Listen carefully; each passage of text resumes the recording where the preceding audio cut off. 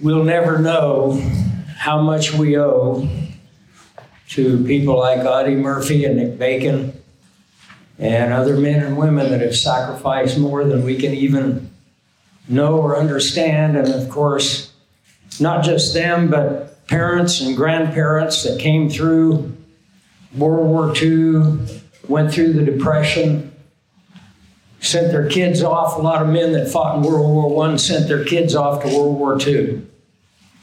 A lot of men that fought as young men in World War I went and fought again in World War II. And I've met very few that fought not only in World War I, World War II, and Korea, but Vietnam.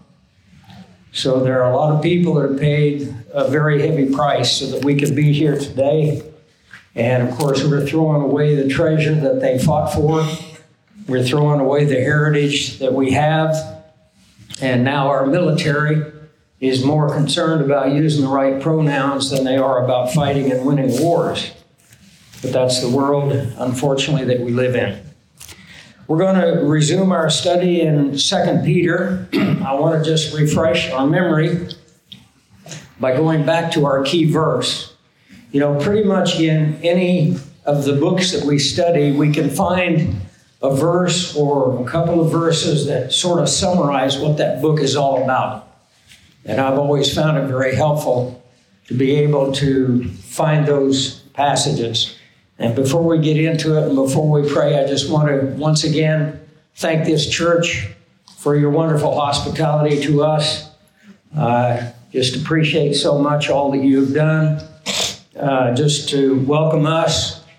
I'm so thankful for Mike and Helen, not only for their friendship and fellowship through the years, but inviting us to come here and be able to share this time with you. And thank you for your pastor and his wonderful dedication to teaching you the word and being faithful in a time when unfaithfulness is the norm. And I'm saying that not only concerning the world around us, I'm saying it about churches. Unfaithfulness is now the norm in our churches.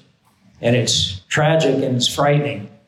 But by the grace of God, you have a lighthouse here on a very dangerous shore of the sea of corruption that is around us. So let that light shine very brightly. Let's pray, and then I'll read our text, and we'll get into the 3rd chapter. Father, as we come before the throne of your grace, we have enjoyed one another's company and wonderful fellowship as we've gathered around your word and we've looked at this marvelous little book. So much is packed into 3 chapters that we've only been able to scratch the surface. But Father, as we conclude our time together today, it is my prayer that God the Holy Spirit will enrich us even further, teach us even more, open our eyes to things we may not have seen before, confirm us in the truths that we know, build spiritual muscle in our souls, and equip us for the time in which we live. We recognize that we live in those perilous times which Paul spoke of. We understand that many have been led away by doctrines of demons. Many have chosen to find churches and pastors that will tickle their ears. And yet, Father, we are here attempting in every way, with every ounce of our mental, physical, and spiritual strength, to digest the truths of your word. So bless our time together. Let it be rich, and use the time to provide us with gems from your treasury that will carry us into eternity. We pray these things in Jesus' precious name. Amen. If you would, just go with me back to 2 Peter chapter 1, and you'll remember that the theme that we're following is the Christian warrior in 3 areas: his calling, which is chapter 1, his combat, which is chapter 2, and his coronation, which is chapter 3. We have all of those in a very succinct statement here beginning in verse 10. Therefore, brethren, be even more diligent to make your call and election sure. It's very important that we define, if it's so important for Peter to say, be all the more diligent to make your call and election sure, then it's very important for us to define what is that call and that election. And we looked at the whole idea of election. We looked at Isaiah chapter 42. We looked at Jesus' own definition in Matthew 22. We noted that Paul tells us in Ephesians 1:3 that we are elect only because we are in Christ, the elect one. But just to very simply and briefly clarify what is our calling and election, there are three things involved. Number one, we are called to faith in the Lord Jesus Christ. That call, that invitation goes out to every member of the human race. As the gospel goes out, as it's spread through the airwaves, as it goes out through pastors, preachers, evangelists, missionaries around the world, the call to the world is believe in the Lord Jesus Christ and you shall be saved. That's the first step, a call to the gospel. And then secondly, there's a call to spiritual growth. And he dealt with that in verses 5 through 9 when he told us that we should be very diligent to add to our faith. In other words, we've come to faith in Jesus Christ. Now what do we do with it? Well, we build on it. It's a foundation. In 1 Corinthians 3:11, Paul tells us, other foundation can no man lay than that which God has laid, which is Christ. And once we believe we have that foundation, now the question is, what will we build on it? And we want to build on it solid, faithful, true spiritual growth.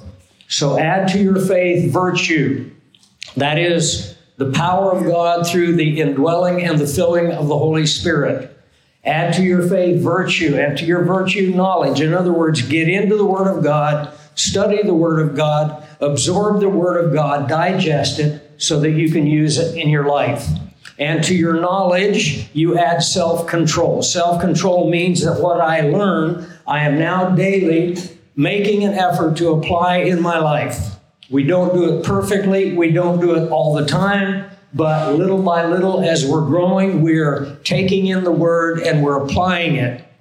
We apply it in three areas: what we think, what we say, and what we do. Self-control. To your self-control, you add perseverance. Why? Because you have to keep on keeping on. It's not a 1-month course. It's not a 6-month course. It's not a 5-year course. It's a lifetime pursuit of continually growing in grace and truth. So perseverance means that we keep on keeping on. If we continue in that perseverance, we're going to attain little by little, more and more, a level of godliness. And I mentioned that godliness is never used of God, but it is used of Christ. What is godliness? How can we define it? Paul defines it for us in 1 Timothy 3:16. Great is the mystery of godliness, he says. Christ was manifested in the flesh. So how can you and I reflect godliness? We're going to reflect the life of Christ. In other words, as Paul tells us in Romans 8, we are going to be conformed to his image. Or as he says in Romans chapter 12, in verse 1, I beseech you therefore, brethren, by the mercies of God, that you present your bodies a living sacrifice, holy and acceptable unto God, which is your reasonable service. And do not be conformed to this world, but be transformed by the renewing of your mind, so that you may prove what is the good and perfect and acceptable will of God. So it's that growing likeness of Christ. Paul said, be imitators of me as I am of Christ. And so there's that sense of observing him like a little child looks to his father, like a little girl looks to her mother, how they stand, how they walk, how they talk, the gestures that they use, and little children love to imitate their parents. We look to the Lord Jesus Christ through the Word, and we learn to imitate him. In that godliness, we're going to see that there is a growing love of our fellow believers. You know, it's very easy to go into a church and find all the faults in a church. Churches are like people. There are no perfect people. There are no perfect churches. And I hear people all the time saying, well, I don't go to church because, you've all heard this one, everybody in church is a hypocrite. Well, everybody in the world is a hypocrite. We all try to present ourselves as being more than we are, or something that we're not. The fact that you're a hypocrite means you need to be in church, right? So that excuse just falls flat. And then the excuse, well, there are people there that I saw doing this, or there are people there that believe this, or we can come up with all kinds of excuses when the real issue is the word being taught. If the word is being taught, all of the faults that you can find with the people in that church show all the more reason why they should be there. Because they're there hearing God's word being taught faithfully and truthfully from the pulpit, and it's going to ultimately affect their lives. So we learn to love the brethren instead of finding fault with the brethren, because we begin to realize, it's, as I mentioned in an old AA meeting, hi, my name's Gene, I'm a sinner and I'm a failure. Hi, Gene, that's just the truth. That's just the way it is. And once we can accept ourselves as we are and realize that that is why we're here, and we're here not to criticize, not to find fault, not to tear each other down. We're here to try to build each other up. Amen. The love of the brethren is a wonderful, wonderful thing. Nan and I have found a marvelous church in Prescott Valley, Living Truth Church. We have a pastor who is a dedicated man of the Word. He's not only dedicated to teaching the Word, he's dedicated to living it. And the one thing that we have found in that church that we really see in very few, and I have to tell you that you have something very special and very wonderful here, because we have felt nothing but love from the people here, acceptance and support from the people here. So many people have come up and thanked me and told me that they've gotten something out of the classes. And believe it or not, that's a rare thing. It is a rare thing to find a loving church.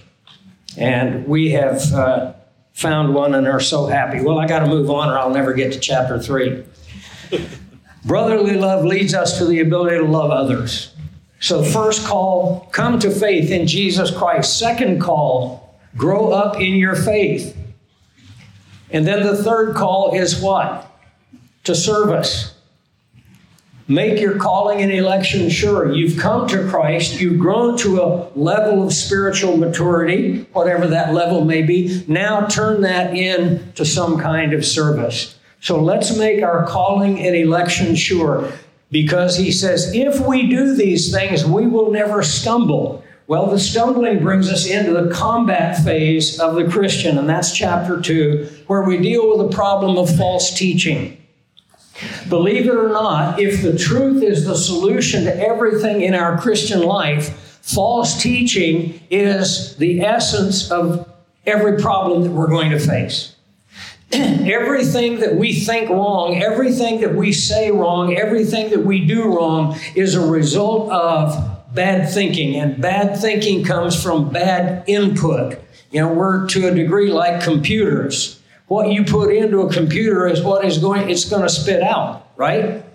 And so as we rub shoulders with people around us and we struggle with the corruption and the sin and the just degeneracy of the world around us, and we're bombarded from the television set, from the computer, from the telephone, we're bombarded with all of these false ideas, and all of these false ideas, believe it or not, have their root in some error that relates to Scripture. And I think we're all seeing this more and more as we're being propagandized by our own government. We are now not so much looking for false teaching coming from the cults, coming from those who are a part of a false religion. The very things that the cults and the false religions used to try to foist on us now is bombarding us every day in our media. So this is the real battle. The battleground is here. I know Mike and Helen know Gary Horton. Maybe some of the others do, but Gary Horton always said, do you know why Jesus was crucified on Calvary? Calvary is Golgotha. Golgotha means the skull. And he said that it was an illustration of the fact that the greatest battles of life are always right here. The greatest battles are in the mind. And so, if you do these things, if you come to Christ, if you grow in grace, if you get involved in service, you'll never stumble. It doesn't mean that there will be no fault in your life. It doesn't mean you're going to have sinless perfection. It means nothing is going to be able to keep you down. The idea of stumbling here is the idea of a person who is in a race and falls and never finishes the race. That's not going to happen to the believer who is dedicated to growing in grace and truth. And then we come to the third aspect of it. For so an entrance will be supplied to you abundantly. The word abundantly is above and beyond, super rich, into the everlasting kingdom of our Lord and Savior, Jesus Christ. And that leads us to the coronation of the Christian. In other words, the crowning of the Christian. And that's where we enter into our third chapter. I would just mention to you on chapter 16, I think I have 7 points on eternal security. We don't have time to go through those, but I would encourage you to read them. One of the first attacks Satan makes on the Christian is convincing them they can lose their salvation. When you come to Jesus Christ in simple childlike faith, your security forever depends on His faithfulness, not yours. You will fail.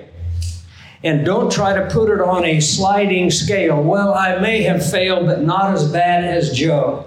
Or I may have done this, but it wasn't as bad as what someone else did. I've worked in a lot of prisons, and I can tell you every prisoner I've ever talked to admitted what they had done, whether it was rape, whether it was child abuse, whether it was murder. They would admit that they had done it, but all of them had in their mind that they weren't as bad as some other criminal that did something else. We can all use that excuse. God's scale is not from white sins to black sins. On God's scale, every sin is a black sin. And as Paul makes clear to us in the book of Galatians, if you break one law, you're guilty of breaking them all. So, if you want to look at someone and look down on them, all you're doing is really bringing yourself down to their level. So, eternal security is so important for us to understand because it is Christ's faithfulness that keeps us secure.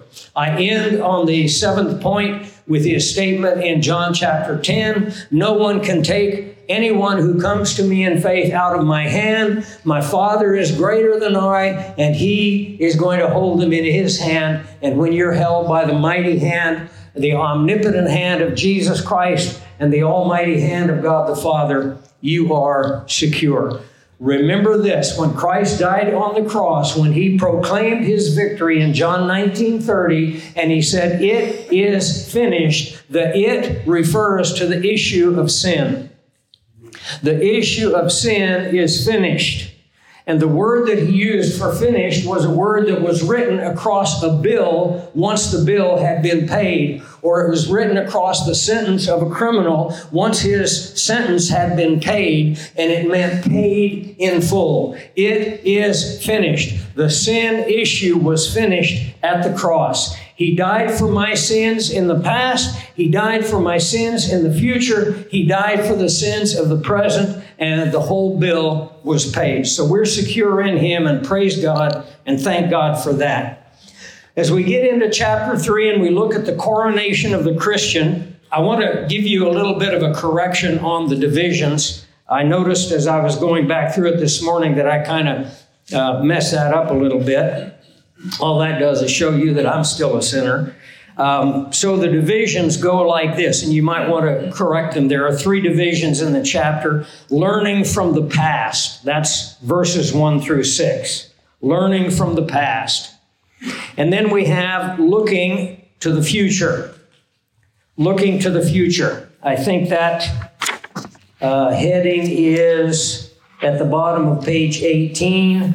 And I think I've got verse 7 to 13 there, and it should read 7 to 10. Looking to the future. And then we're going to have living steadfastly in the present. That's at the bottom of page 19. That should be verse 11 to 18. So, learning from the past, looking to the future, verse 7 to 10, and then living steadfastly in the present. That's where we get to the real meat of the text. But we're going to have to cover a lot before we get there. So here we are, verses 1 to 6. Read with me. Beloved, by the way, remember, under the inspiration of the Holy Spirit, when Peter writes beloved, it is not him saying it. It's God the Father. It's God the Son through the Holy Spirit speaking to you as beloved. That is a term that is used of a young man with regard to his beloved. That is a term of tremendous affection and endearment. I had the opportunity, sometimes when people go to Israel, they like to get baptized again. We don't believe in being rebaptized for the same purpose, but just because we happen to be at the Sea of Galilee or we happen to be at the River Jordan.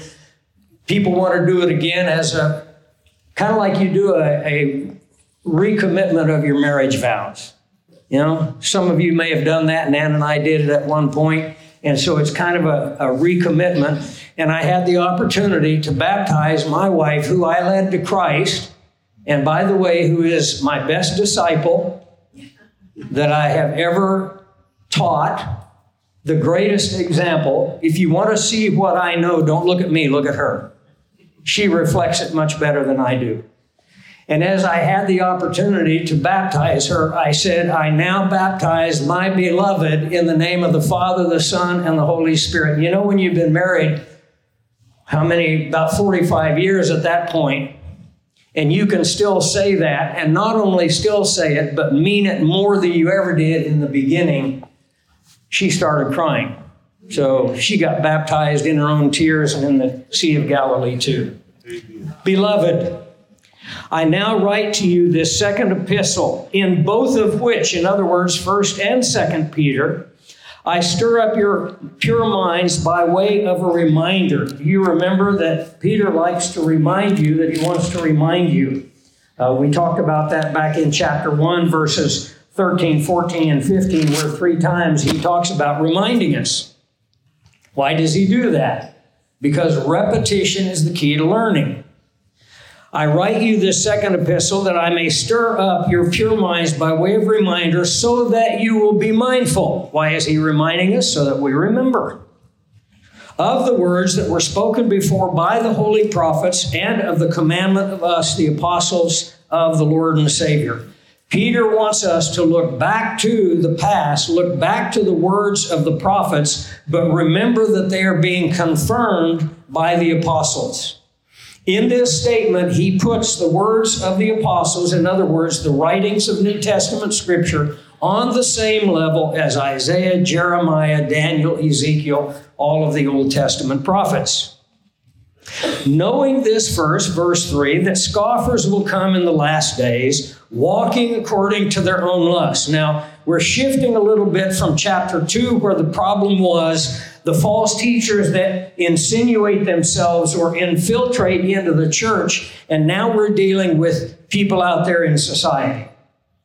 So we've gone outside the church now. The combat zone of faithful and true doctrine is now going out into the combat zone of culture, society, intellectualism, the universities, the media, whatever you want to do. Scoffers are going to come, and you and I are surrounded by scoffers today. They will come in the last days, walking according to their own lust.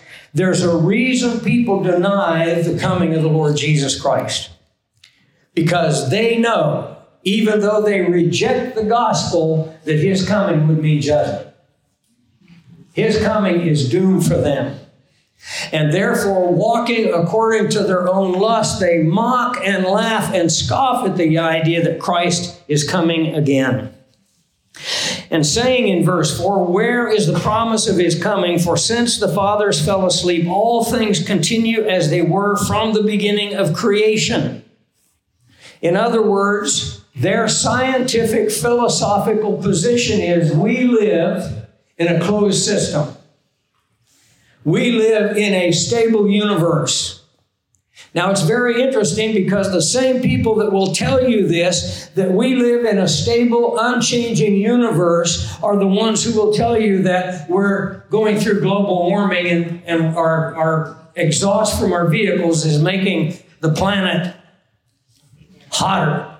Anybody feel like the planet's hotter this winter? We've had one of the record winters all across the United States. I don't know if you remember, those of you that are as old as I am, back in the late 60s and early 70s, they were telling us we were on the verge of an ice age. And I got all excited. Here I am, a young high school kid, and I'm infatuated with wild stuff, Africa and the tribal people around the world. And now they're telling me an ice age is coming. And I'm thinking, man, maybe the mammoths, mastodons, the saber-toothed tigers are going to come back. This is going to be great. I thought by the time I was this old, I would be living in some primeval polar lifestyle situation. Well, to my disappointment, not only were they wrong about the fact that we're moving into another ice age, now they're telling us that it's getting too hot. And what they don't tell you is the best thing for the world to feed the population that we have would be for the climate to get warmer so that we had longer growing seasons and more growing seasons around the world, and we could produce more food. Oh, well. We live, they say, in a stable world. And you know what? They're right to a degree. They're right in the sense that God has established natural laws that rule this world and this universe. And those natural laws hold true because they're sustained by the Word of God. The Word of God holds the world in place. The Word of God circles us around the sun, unless you're a flat earther, and then, of course, the sun's spinning around as a disk up over the top of us. I know some people that are in that frame of mind, so I'll accommodate them. God has set the world on foundations. The Old Testament tells us this. But what does it mean by foundations? It's not talking about some bricks and stones that he laid down. It's talking about the things we call natural law. But here's what they forget. They forget that the one who established this world so that it is stable and firm is the same one who can enter in and change his own natural laws at any time. And therefore, Peter says, for this they willingly forget that by the word of God the heavens were of old. The heavens didn't used to be there. What are we told in the book of Genesis? Genesis chapter 1, verse 1. Bereshith bara Elohim, Hashemayim huet haaretz. What is it saying? In the beginning, God created the heavens and the earth. Well, what does that tell us? Before God created it, they weren't there. They willfully forget. Notice that this is a voluntary hardening of their own heart. They refuse to believe the Scripture. And this can be a problem for all of us because, when we cease to have an open mind, when we cease to be willing to listen to Scripture, not human philosophy, not some philosophical position, not some preconceived religious idea, what does the Scripture say? And if we hold a position, whether it's philosophical, whether it's cultural, whether it is doctrinal, that violates the plain and clear statements of Scripture, you know what we have done? We have just stopped our spiritual growth. We cannot grow beyond that point.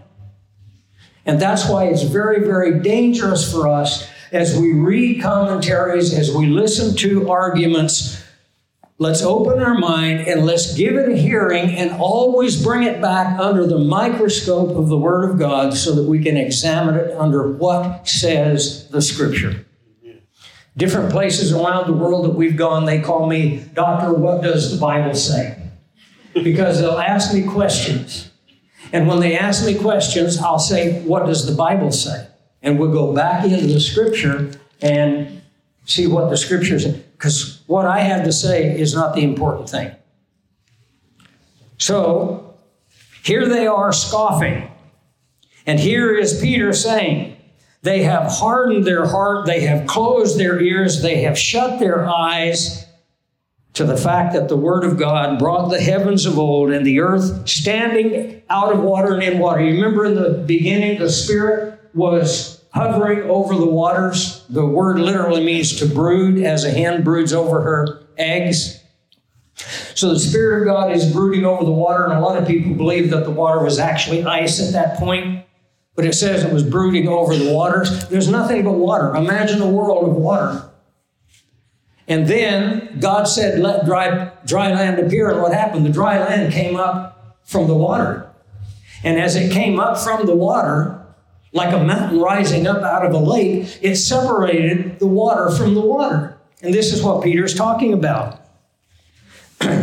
The world that then existed, he said, perished, being flooded with water. The very world that God brought out of the water was then flooded with water. We've dealt with that in chapter 2 with the flood. But here's the key, verse 7, the heavens and the earth, which are now preserved by the same word. That's why it's stable. That's why we can count on the sun coming up tomorrow. That's why we know that there's going to be a changing of the seasons. As Pastor Navas talked about yesterday, every change of the seasons, every budding of a tree, every flowering of a plant is evidence of the existence of a creator. And his word holds all of this in place. But when he chose to flood it all with water, all of that perished. All of it ended. We don't really even know what the world was like before the flood. Now the world is being preserved. Preserved why? It's being held in place. It's being sustained. It's being stabilized by God. By the same word. Every day his word, as Hebrews 1 and verse 3 tells us, his word holds the universe in place. For what purpose? Until the day of judgment and the perdition of ungodly men. So Peter tells us we need to learn from the past. And he tells us that this world is heading for judgment. I just want you to notice, I won't dwell on it on page 18, the doctrine of the 7 terminal generations. A lot of people have never looked at this, but there are 7 generations in the Bible that were told in advance that they are going to be the last generation. The first of those is the flood generation. When Noah went out, and generation is not always the same length of time. In Noah's day, it was 120 years. And for 120 years, as 1 Peter 3 tells us, Noah was out there preaching to people and saying the world is going to end in a flood. They were a terminal generation. And they were warned that they were a terminal generation because God is faithful. And yet they refused to listen. They laughed at him. They mocked him just like people mock today. The Exodus generation was a terminal generation because 400 years before, actually 430 to be precise, before the Exodus, God had told Abraham, your descendants are going to go down into Egypt and they're going to be slaves. And they're going to be slaves down there for 400 years. And at the end of that generation, I am going to bring them out. It was a terminal generation, particularly terminal for the Egyptians.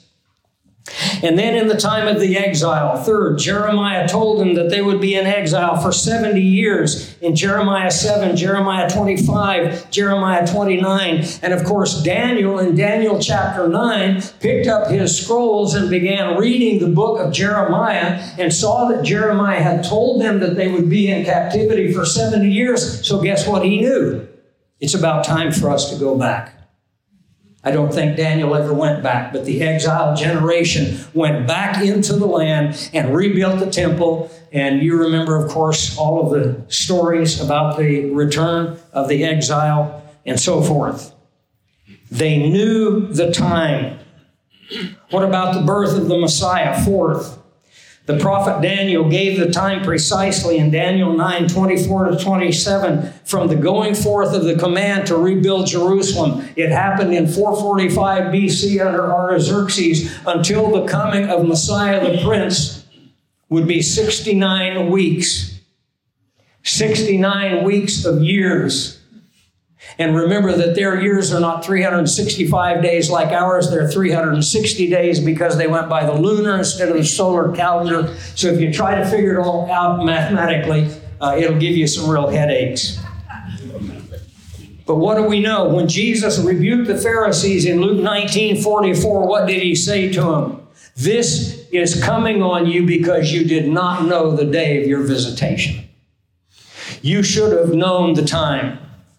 When Joseph and Mary walked into the temple with the baby Jesus, and Simeon looked and knew under the conviction of the Holy Spirit, here is the Messiah. Why was he looking? Why was he praying that he would not die until he saw the Lord's Messiah? Because he knew he was in that generation, the generation of the coming of the Son of God. And then we have the 70 AD generation. Jesus clearly told the people that what would happen to Jerusalem and to the temple, not one stone would be standing on another, would happen to this generation. 40 years later, after his crucifixion, the Romans came down under Titus the Roman, and his words were fulfilled. They had 40 years in order to understand from his word what was going to happen, and yet they blindly went forward into the most awful devastation that the nation of Israel, actually the worst devastation the world had ever seen up to that time. A nation ceased to exist in a few moments of time. Millions were slaughtered. Millions were sold on the slave blocks of the world. And people went blindly into it because they didn't listen to the Word of God. And then we have the rapture generation, because if we're right in understanding the fig tree parable that Jesus speaks of in Matthew 24:32-34, and if that fig tree represents Israel, which I believe it does, since Israel is illustrated as a fig tree in the Old Testament, when you see the fig tree begin to blossom, then know that the end is near. Truly, this generation, Jesus only said that twice. He said it once of the 70 AD generation, and he said it once of the second coming generation. He said, this generation will not pass until all these things are fulfilled. We're in that generation, my friends. We're living in that time. And we need to understand that the last days scenarios that are pointed out to us in Scripture, and I've had some pretty brilliant guys. You know, I'm just common as dirt, but I've mixed shoulders with some pretty brilliant people, and they've told me that I'm all mixed up on this, and I've said to them, then interpret to me the parable of the fig tree. They said, well, we don't really know what it means. Well, that's your bad luck. Jesus said it for a reason, and he tied it to this generation. And if it doesn't mean anything, then cut it out of our Bibles. But if it means what it says, we're there. The rapture, I believe, will come in this generation. And not just the rapture, this generation includes even more, because as you see in your 7th point there, it includes a 7-year tribulation followed by the second coming of Jesus Christ. The same logic as in verse 6 or in point 6 applies, since only 7 years separates the rapture of the church from the second coming of Jesus Christ. My friends, God doesn't send us blindly into the future. God does not send his people blindly into a world that cannot be figured out, cannot be understood, or into a time when it's impossible to have a biblical framework to evaluate the time in which we live. He always speaks in advance. Why? Because his grace always precedes judgment. And his grace right now is preceding the judgment that is about to fall on our country. I read, things that I've anticipated and predicted, not because I'm predicting, but just based on Scripture, things that I've anticipated for years, things that I was teaching back in the 1990s are now everyday news. I get calls from people all the time that were in Harlem Park Bible Church, and they said, you told us this would happen. We thought you were crazy, and it's happening. But now we're hearing it not in Bible class, we're hearing it on the daily news. We're there. So we need to understand that we look back and we see, yes, God established the world on a foundation. Yes, He has natural laws by which it runs, but He can violate those laws, change those laws at any time according to His will. He did it in the time of the flood. He's about to do it in the time in which you and I live. And we are on the brink, on the threshold of the tribulation period, which will be the most awful, horrendous, bloody, destructive time that the world has ever known. You say, well, what do we do then? Well, we need to live today. We look at the past, we look at the future, we tie our tightrope, if you will, to both.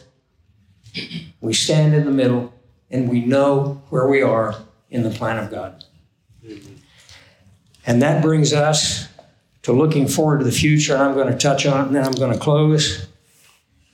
And we'll finish it up. Notice as he moves on in verse 7 to 10, the heavens and the earth are now preserved by the same word for fire, not water, until the day of judgment and perdition of ungodly men. Beloved, do not forget this one thing, that with the Lord a day is as 1,000 years, and 1,000 years is as a day. This comes from Psalm 90 and verse 4. But I want you to remember this. When Jesus left his disciples, and he said, I am going to prepare a place for you, and if I go, I will come again, and I will receive you to myself. Notice very carefully, he doesn't say, I'm coming to you. He says, you're coming to me, preview of the rapture.